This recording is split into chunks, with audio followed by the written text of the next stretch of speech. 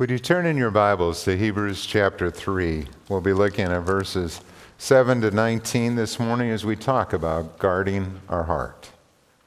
Let me read this for us. Hebrews chapter 3, beginning at verse 7. So as the Holy Spirit says, "Today if you hear his voice, do not harden your hearts, as you did in the rebellion during the time of testing in the desert, where your fathers tested and tried me, and for 40 years saw what I did. That is why I was angry with that generation. And I said, their hearts are always going astray, and they have not known my ways. So I declared on oath in my anger that they shall never enter my rest. See to it, brothers, that none of you has a sinful, unbelieving heart that turns away from the living God. But encourage one another daily, as long as it is called today, so that none of you may be hardened by sin's deceitfulness. We have come to share in Christ if we hold firmly till the end the confidence we had at first. As has just been said, today if you hear his voice, do not harden your hearts, as you did in the rebellion.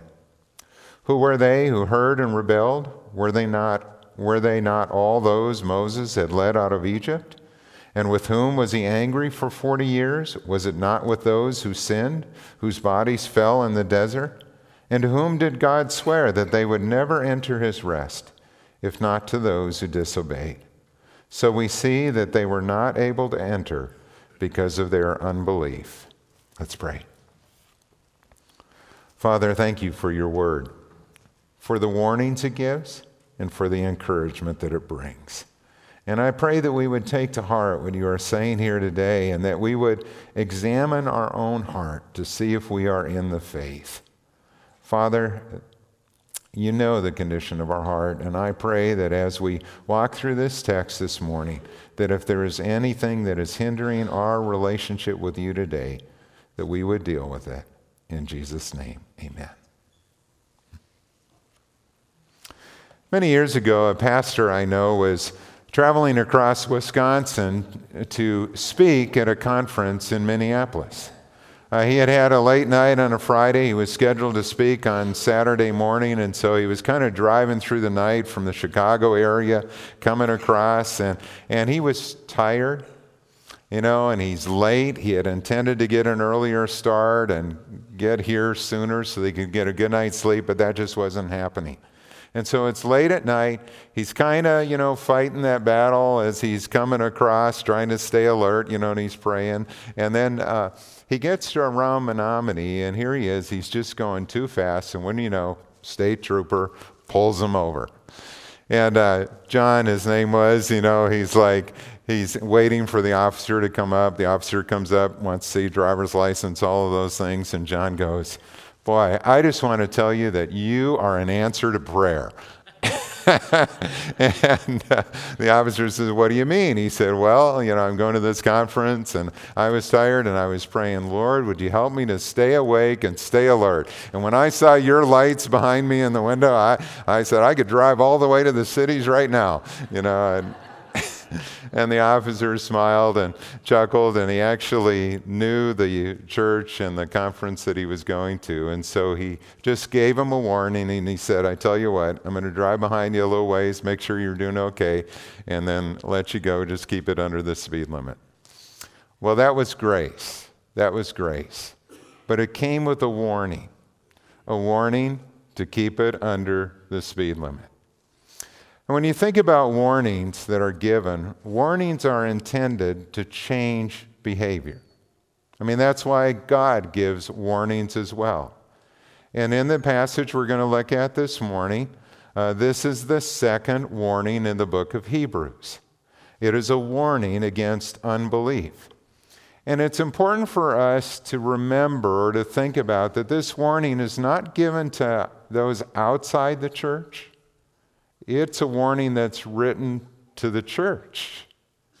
It's a warning that's written to you and me. And that is because in any congregation, there may be people whose outward appearance does not match their heart. They may profess to be a Christian. They may even at times look like they're a Christian, by certain things they do or activities that they join in, but they have never surrendered their heart to Jesus, and they've never been born again. To emphasize that point, the author of Hebrews chose a passage that was familiar to every one of his hearers. He quotes from Psalm 95, verses 7 to 11. What's significant about this passage is that this particular psalm was read as a call to worship on every Sabbath evening in every Jewish synagogue. It was part of their order of worship, if you will. This was their call to worship. When they would meet on a Friday night in their synagogues, they would hear this psalm read. Today, if you hear his voice, do not harden your hearts as you did in the rebellion. It was taken from Israel's experience in the wilderness, and it illustrates how easy it is to fall away from God, or to see him work and to take that for granted and never have your heart united to him in faith. He writes to warn and encourage us to stay faithful to Jesus. As we walk through this text, there are 4 points I'd like to make. Number 1, be wise. The whole reason that this passage is given is so that we might learn from their example and not do what they did. They saw God working, they hardened their heart. Didn't make any difference in their life or their attitude, their actions. And what the writer of Scripture is saying so clearly here is that now is the time to obey. It's not tomorrow, it's not the next day or the day after that or the day after that where we can just kind of keep putting it off. Now is the time to obey. And notice how he introduces this quote from the Psalms.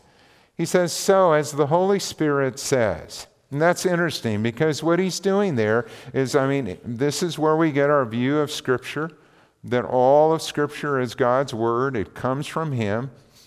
And he knows that there was a psalmist who wrote this, but for the writer of Hebrews, what the psalmist says, or what the person God used to write the Scripture says, is exactly what God says. This is his book. This is his warning. And it was true and applicable at the time the psalmist wrote. It was true 1,000 years later when the writer of Hebrews quotes it as a message to his people. And it's true 2,000 years later after that for us to hear this word from God that is a warning. Today, if you hear his voice, don't harden your heart. In the placement of the words that are used here, that word today is emphatic. It's emphasizing that point. Today is the day to obey. And clearly, when you look back in history in the Old Testament, the children of Israel didn't get it. Out of all the people who have lived on the face of the earth, no generation saw God do more miracles over a longer period of time than they did. The only maybe exception or argument you can make would be in the ministry of Jesus. There were more miracles, but they were done over a 3-year period of time that the apostles witnessed and saw Jesus working there. Whereas for the Israelites wandering in the wilderness for 40 years, they saw God work. And think about all the miracles that they witnessed. After 430 years in captivity, now comes the time when God is going to set them free. They saw the 10 plagues that God sent upon the Egyptians, and they saw the difference that God made where those plagues fell upon the Egyptians, but in the land of Goshen they were spared. They saw God's grace in the Passover when every firstborn male died, except those whose homes had had the blood of a lamb across the doorpost as a covering. They saw the parting of the Red Sea as they were making their way out and they came to this obstacle, and God separated the waters so that they could walk through on dry land. And then they saw the destruction of Pharaoh's army when he tried to follow them. They saw God lead them with the pillar of cloud by day and the pillar of fire by night. I mean, that alone was an amazing testimony of God's presence there. That when that pillar moved, they moved. When it stayed, they stayed. However long it camped, they camped. They were to follow God every day. They ate God's bread that fell from heaven, the manna. They drank water from the rock. They ate quail in abundance when God sent them quail. They heard God's voice on the mountain. They saw His glory fill the tabernacle. I mean, outstanding miracles. And I think about that because sometimes people say, well, if I just saw God work, or I just saw God do this one miracle, well, then I'd believe. Well, here's an example in history of a group that saw many miracles and still did not believe. And the clearest example of their disobedience came at Kadesh Barnea, when they stood on the edge of the promised land. And it wasn't long after they had gone into the wilderness and God had given them the 10 Commandments. They heard His law, instructions, and all of that. And God brought them to this point where they could have entered the promised land. 12 spies were sent out. And they went through the land. And they gathered information. And they brought back produce. And they saw that this land was indeed a land flowing with milk and honey. It was everything that God said that it would be. And yet when they came back, 10 of those spies said, we can't go in because there are giants in the land and they live in walled cities and we won't be able to take it. We need to turn back. There were only 2, Joshua and Caleb, who said that we can do it by God's power and He will bring us into that land. Because of their unbelief, they would not be allowed to enter the promised land.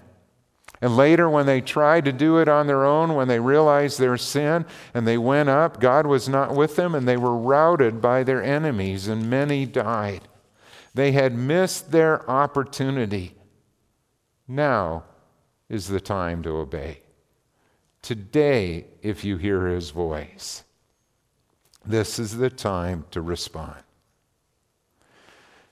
It's been a little over a week since the terrorist attack in Paris that killed 129 people. And the thing about that attack is that it could have occurred anywhere. Brussels is in a lockdown mode today because of their fears of another terrorist attack happening.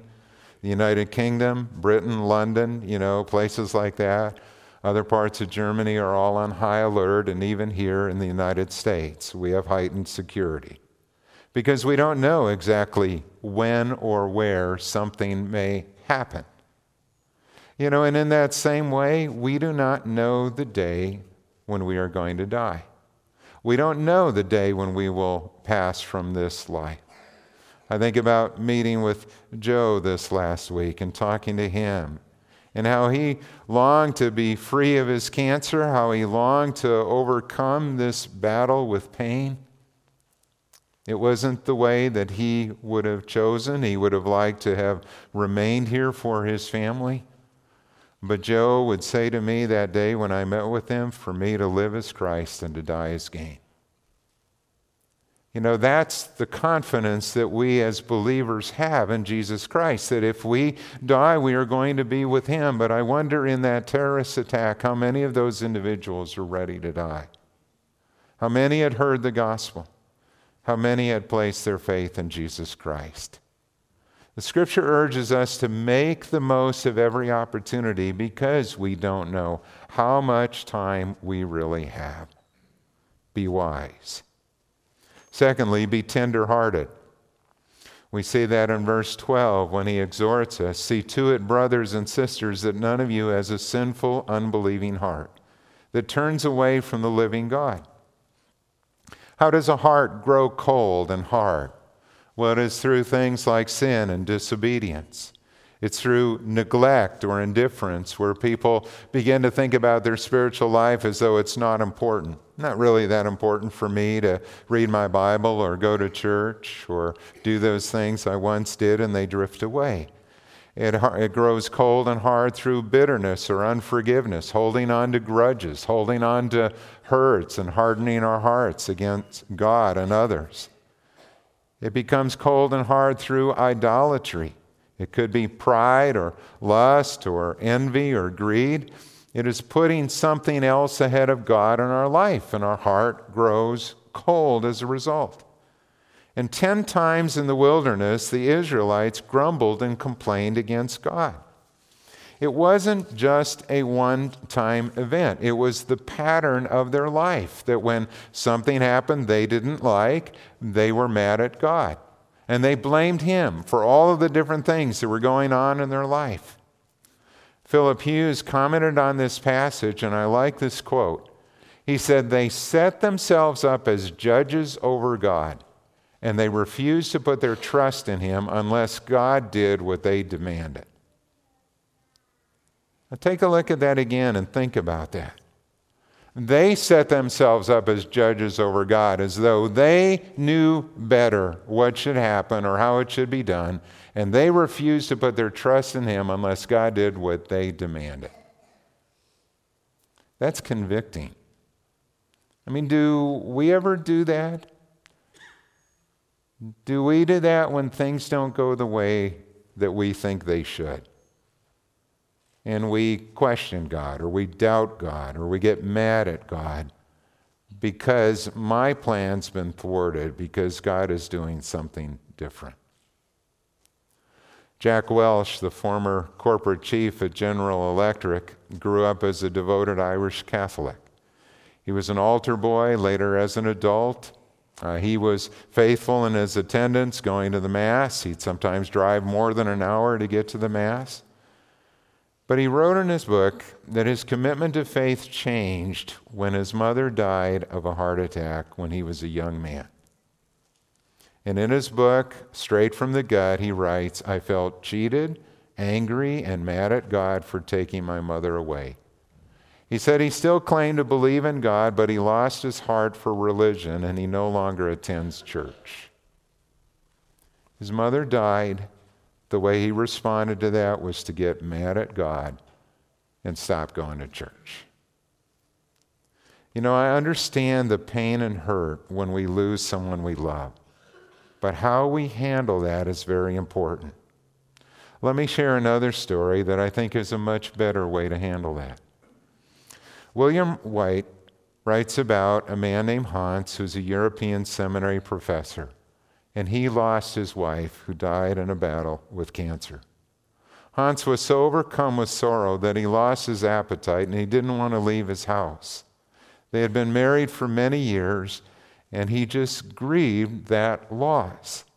And out of concern, the seminary president, along with 3 other professors, paid Hans a visit.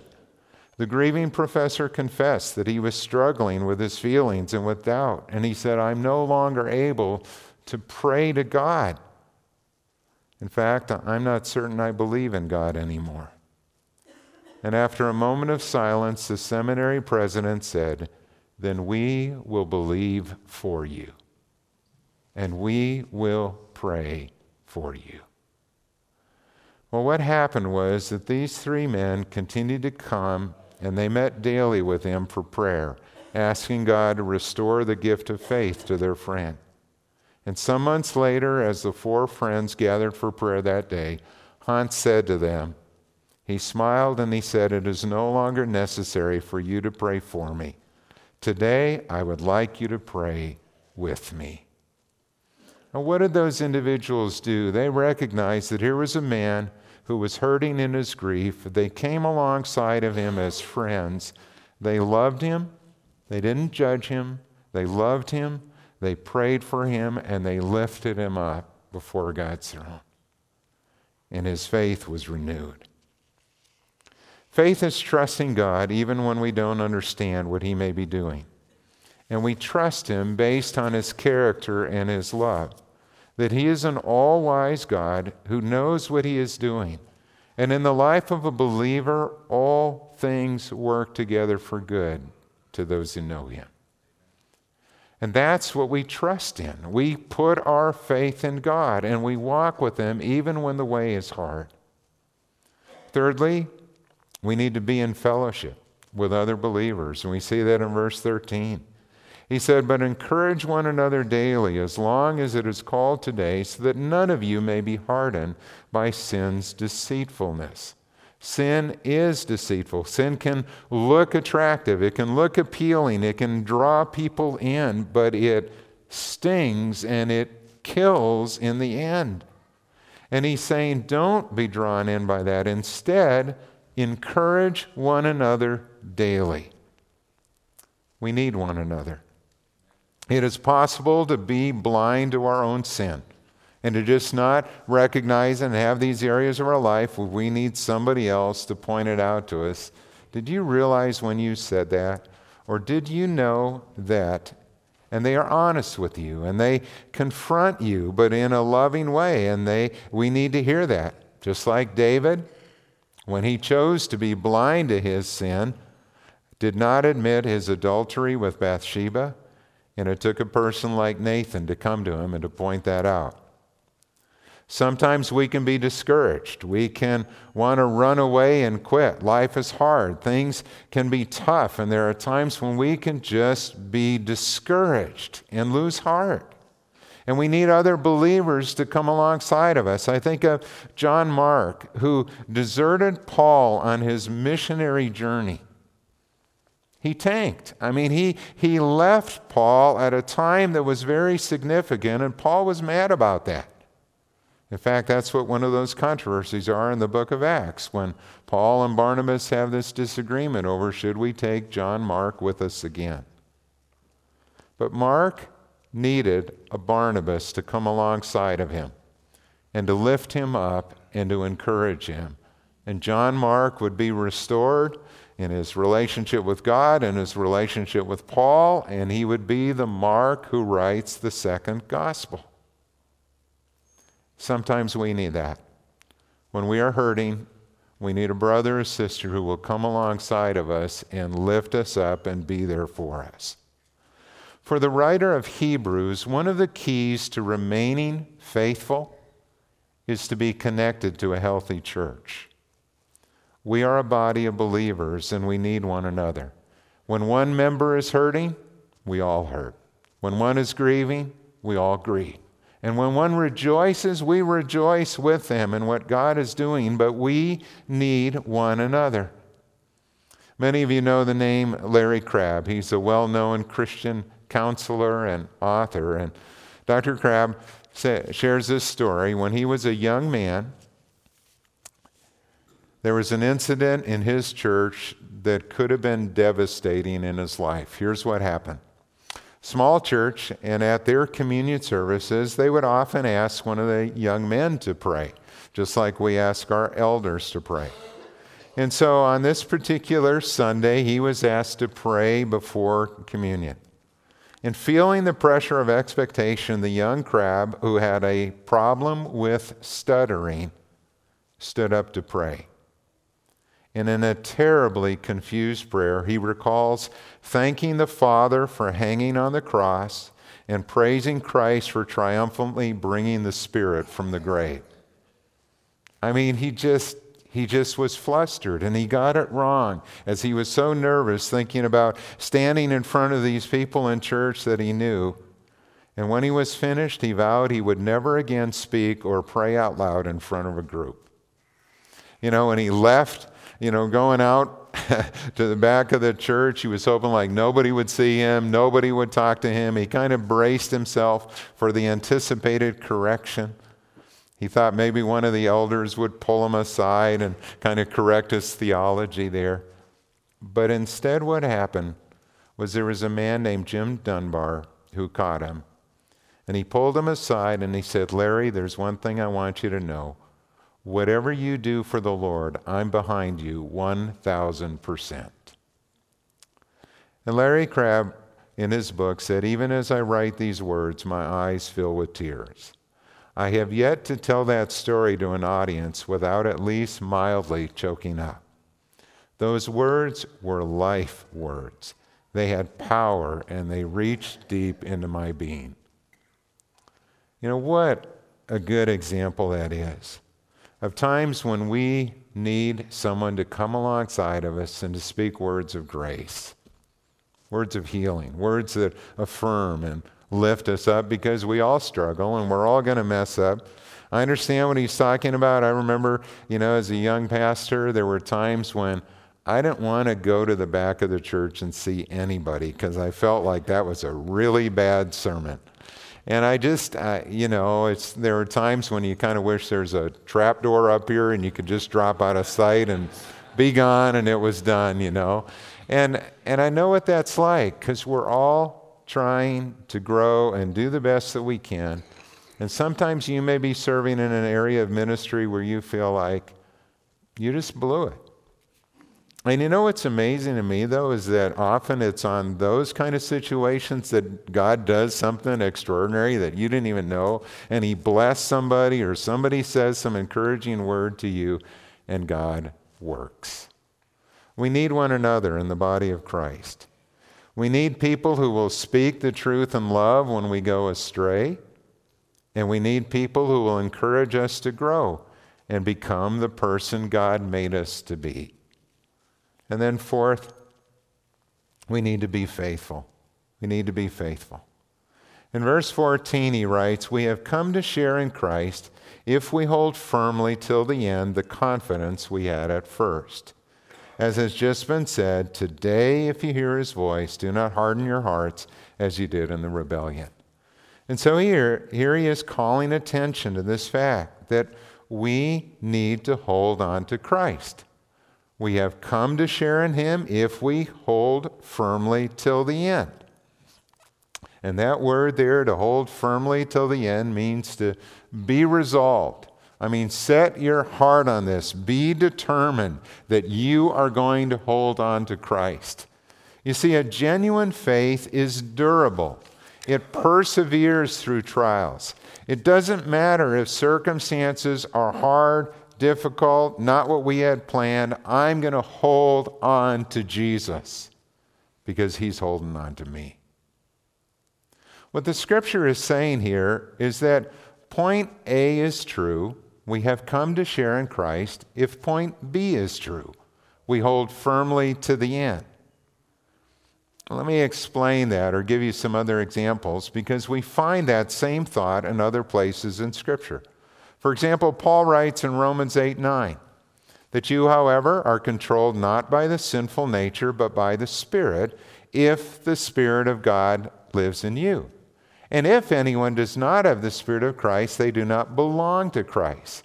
So he's saying, in our struggle with sin or attitudes or things like that, if we've really come to know Christ, we're not controlled by the sinful nature any longer. We can live differently. We can change, but only if the Spirit of Christ is in us. And if we don't have the Spirit of Christ, we don't belong to him. He tells us in Colossians 1:22 and 23, "But now he has reconciled you by Christ's physical body through death, to present you holy in his sight, if you continue in your faith, established and firm and not moved from the hope held out in the gospel." In other words, you can know that you have been reconciled to God, that you have been changed, if you persevere and continue to hold on to him. So that our growth in Christ is one of the evidence that we really have been born again. Or another example that's very clear and straightforward is 1 John chapter 2, verse 3. We know that we have come to know him if we obey his commands. We know that Jesus lives in us if we come to obey him and we find that his commands are not burdensome. They're a joy. They're what we really want to do. And even though we may struggle at times with sin or we may fall, our heart is set on following Christ. Our joy is to do what he has asked us to do. And we are becoming more and more like Jesus, who said, "My will is to do the will of him who sent me." That's where we should be. That's where a believer's heart is at. And so if someone says that I know Christ, but they have no desire to go to church, they have no desire for fellowship with other believers, they have no desire to read the Bible or pray, and they're just kind of going through the motions, there's no life there. That's the warning. These are real warnings that need to be heard. You see, it's not right for us to give false assurance and to say to someone, well, it doesn't matter how you live, if you were baptized, or if you prayed this prayer, or if you did this once and, that covers you forever. No, that's not what the Scripture is saying here. There is a warning that the way that we can know that we've really been born again and come to know Christ is shown in our obedience, in the way that we live, in our joy and our delight in following Jesus Christ. The proof of our faith is seen in how we live. So be faithful and hold on to Jesus. What do people see when they look at our life? Do they see the fruit of the Spirit? Do they see a life that's been changed by Christ, and they see His joy or His love or His faithfulness? Do they see acts of kindness? Do they see generosity? Do they see a person who loves God's Word and loves God's people? A person who prays and is trusting God? Do they see Jesus in us? Hold on to Jesus, because He's holding on to you. When I think about that picture of holding on to Jesus, and I think about both sides here, the way I picture it is like this. When we were parents and our kids were toddlers, walking with toddlers in the winter can be an adventure, anytime, but especially in winter. If there's snow on the parking lot or there's some slippery spots where it's a little bit icy, what do you do if you have a toddler? You either carry them, or if they're walking with you, you're holding their hand and you're wanting them to hold on to you. And you walk across that parking lot and their feet may slip and slide and they may be going different directions, but as long as they're holding on to you and you're holding on to them, they're okay. They're going to make it safely into the house or into the car, whichever direction you're going. And I think about that with Jesus. We are to hold on to Him, but the Scripture also tells us that He is holding on to us, and that no one can snatch us out of His hand. That He loves us, He's watching over us, He is with us. So friends, if we're going to be faithful and walk with God all our life, then we need to do these things. We need to fix our thoughts on Jesus and walk in fellowship with Him. It's 1 John 1. We're to walk in the light just as He is in the light. When we sin, we confess it, we get back into a relationship with Him.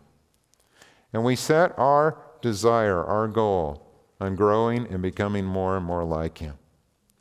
And secondly, we need to choose to obey Him even when the way is hard and we don't know what God may be doing in our life or in our circumstances.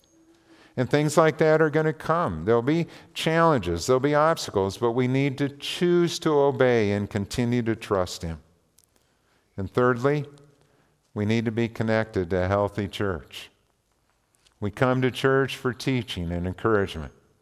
We come together to meet because we need the fellowship and we need the prayer and support that comes from one another. And we come together to worship and have opportunities where we can work together and serve Christ as brothers and sisters in the body. Amen? Amen. Let's pray. Father, help us today to take to heart this warning, to make sure that we are right with You. And if there is any doubt about that at all in a person's relationship with You, today is the day to make things right. To say to Jesus, would You forgive me? Would You change my heart and remove this heart of stone and give me a heart of flesh that is sensitive and tender toward You? Jesus, I want to know You. I want to walk with You in obedience and in fellowship. And You will do that. And I pray for all of us that we would guard our heart, that we would not let bitterness find any root, or unforgiveness, or past hurts, or secret sins, or any of those things hinder our fellowship with You, but that we would confess it, be right with You, and go on, and grow and become the person, the man or woman You intended us to be. Father, thank You that You are loving, You are faithful, and You will continue to work in us until the day You bring us home. In Jesus' name we pray. Amen.